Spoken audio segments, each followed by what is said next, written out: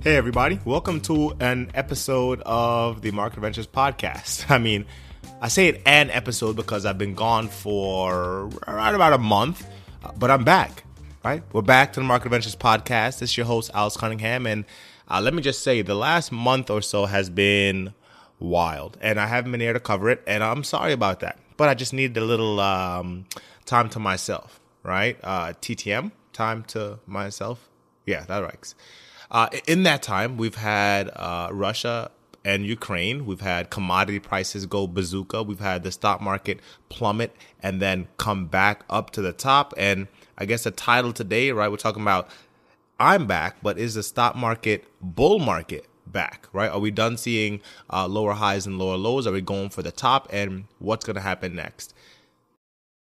It's only a kick, a jump, a block. It's only a serve. It's only a tackle, a run. It's only for the fans. After all, it's only pressure. You got this. Adidas. The answer is, I guess, to the question that I just asked myself, because you didn't ask me, I don't know what happens next. But we're going to talk about it here. We're going to talk about some strategies that may work in the market to come, some strategies that worked in the market that passed. And we also have a cool interview coming up this week as well for you to check out that I really want you to get into. And we also got some free courses coming from the gentleman that I interviewed later this week. So you're really going to enjoy it. Now, to talk about what has worked and what will work. What was working for the last couple, I would say, weeks and months was day trading for me, right? Day trading with on the call and the put side and the plus and the minus side, the up and the down, and also selling spreads as well. So doing short selling with puts and shorting stock by selling stock virtually, but also using the rallies to sell credit spreads beyond resistance points, right? So probably about a week ago, the resistance point was 4,400. We've since broken through that, but 4,400 was a good resistance point.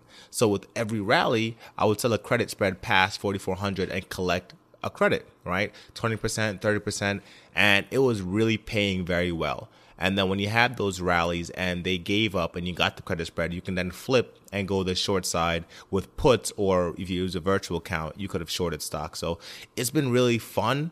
I haven't been as successful as I wanted to because the volatility got to me, because I also have some other stuff going on. Recently, I started coaching a lacrosse team. I've been coaching them for a little over a month now. And between learning lacrosse and coaching lacrosse, I got killed in a couple positions because, I'm here.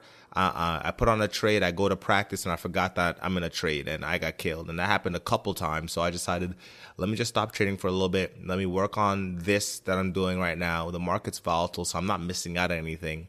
Put on a trade here and there, and did mostly just the lacrosse coaching, right? Coaching girls lacrosse. 0-6, by the way, if you're wondering what our record is, 0-6. But I got some things that we can really work on to get better, one of which is getting more girls to join the team. We play with 10 or 11 girls. One day we play with 9, and there's 12 girls on the field. So when we face a team that has 25 or 30 girls, they have enough to run a substitute for every girl on the field. We have no subs the entire game, right? No subs, and we're also 1, 2, 3 girls down on the field. So if you've ever played sports before, you may know what it's like to not even have enough people to field a full team. And if you don't know what that's like, lucky for you. So it's been a challenge, not unlike the stock market. Like I say in our outro, right? We don't seek security, we seek adventure. Right? This was the hardest team by far, in my opinion, to coach, and I took on the challenge, and we're having fun. And yeah, so now I'm just rambling, but that's where I've been, right? Between the craziness of the stock market, but also taking some time for myself mentally.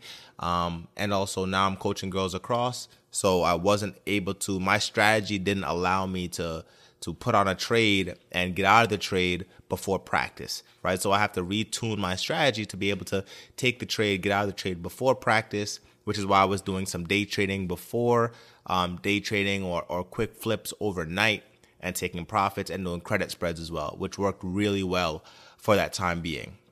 Now we have on the daily chart, we have a triple cross, right? We have the RSI crossed above 50. We have the DMI, I should say the Stochc RSI crossed to the upside. And then we have the MACD crossed to the upside, histogram strong green, and everything's pointing up. And then price action, right? We've closed on the high 2 out of the last 3 days with strong green candles and decent volume, right? We also broke above a downward facing trend line. So if we hold above this trend line, great. If we come back and test that 4,400 and we can hold 4,400, then we are looking to go to the long side. I'm bullish right now because even though all the craziness is happening out there, it's not affecting us. And I think a lot of investors have realized that, like, all this stuff that's happening, it's not affecting us that much, right? And we're pretty far removed from it. And also interest rates are more clear, right? So there's no uncertainty. When there's no uncertainty, people tend to be more bullish from what I've seen so far. So right now, the Fed raised rates, and we have pretty much certainty about the Ukrainian war and the impact on commodity prices and how much we're going to get involved in that. That's pretty much settled. So we'll just kind of see if this bullishness continues up. And if it does, we just jump on and ride the wave. The next level of resistance is roughly about 4,600, right? So if we do pull back, we can jump in and ride the wave up and then look to take some profits if we start turning down again. But is the bull market back? That's the question. If we look at the weekly chart over the last 5 years, I'm looking at futures. We were going down, heavily down, but the MACD finally hit par, right? Hit the zero line. And we're seeing some decrease in downward momentum. It's not crossed yet, but we do see the value line poking up, trying to get to the average line.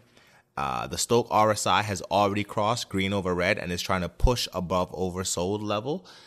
And then we also had the RSI cross above 50. It's at 50.7 right now in the futures. The futures aren't open right now. So a lot of things looking good. And on the weekly chart, again, we closed at the high, right? Whenever you see a candle close at the high, that means we took up all the sell orders, right?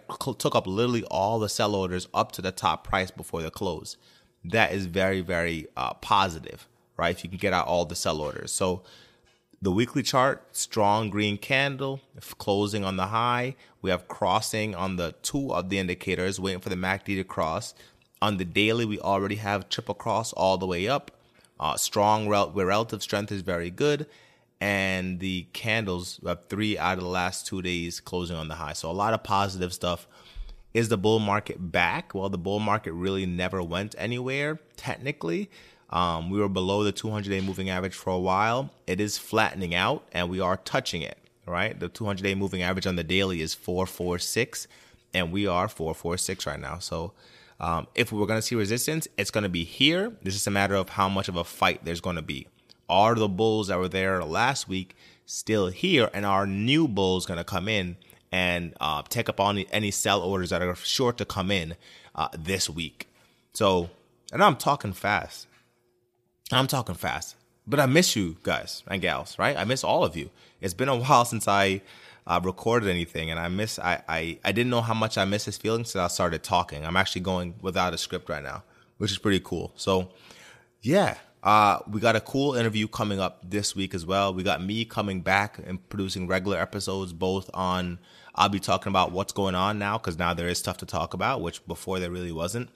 Got some stuff to talk about, keep you updated on the news, even though you can just Google the news. You really don't need me for that, but you can hear my take on it. And also, we'll be talking about just strategies that beginners can use, as we always do, because this is a beginners-friendly podcast, counting myself included.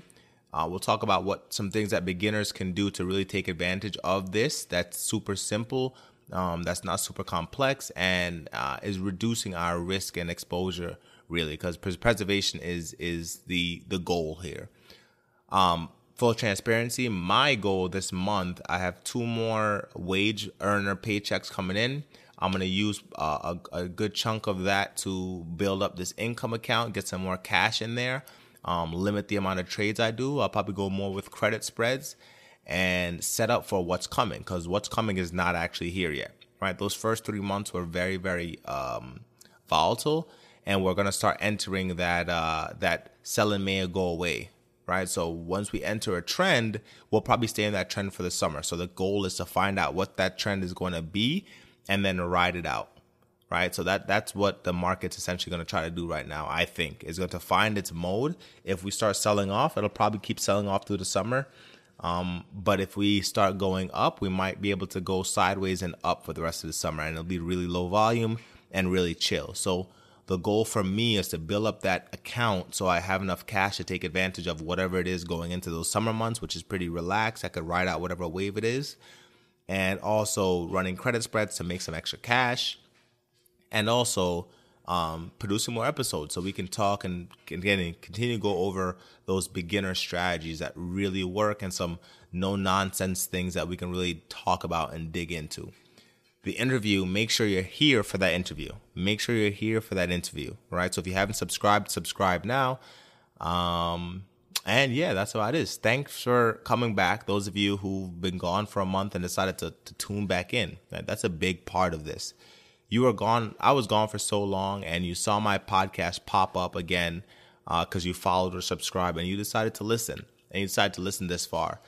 You're a real trooper, right? Because all this went on. You could have gone to any other podcast and got just the information that I'm giving here, but you decided to come back and listen to me, all right? Where some people might not have, and then that's at the end of the day, it's about I want all of us to be happy, right? So if you're happy with me and you're back here, we're going to ride this one out. We're going to find some really good trades and opportunities to make some money.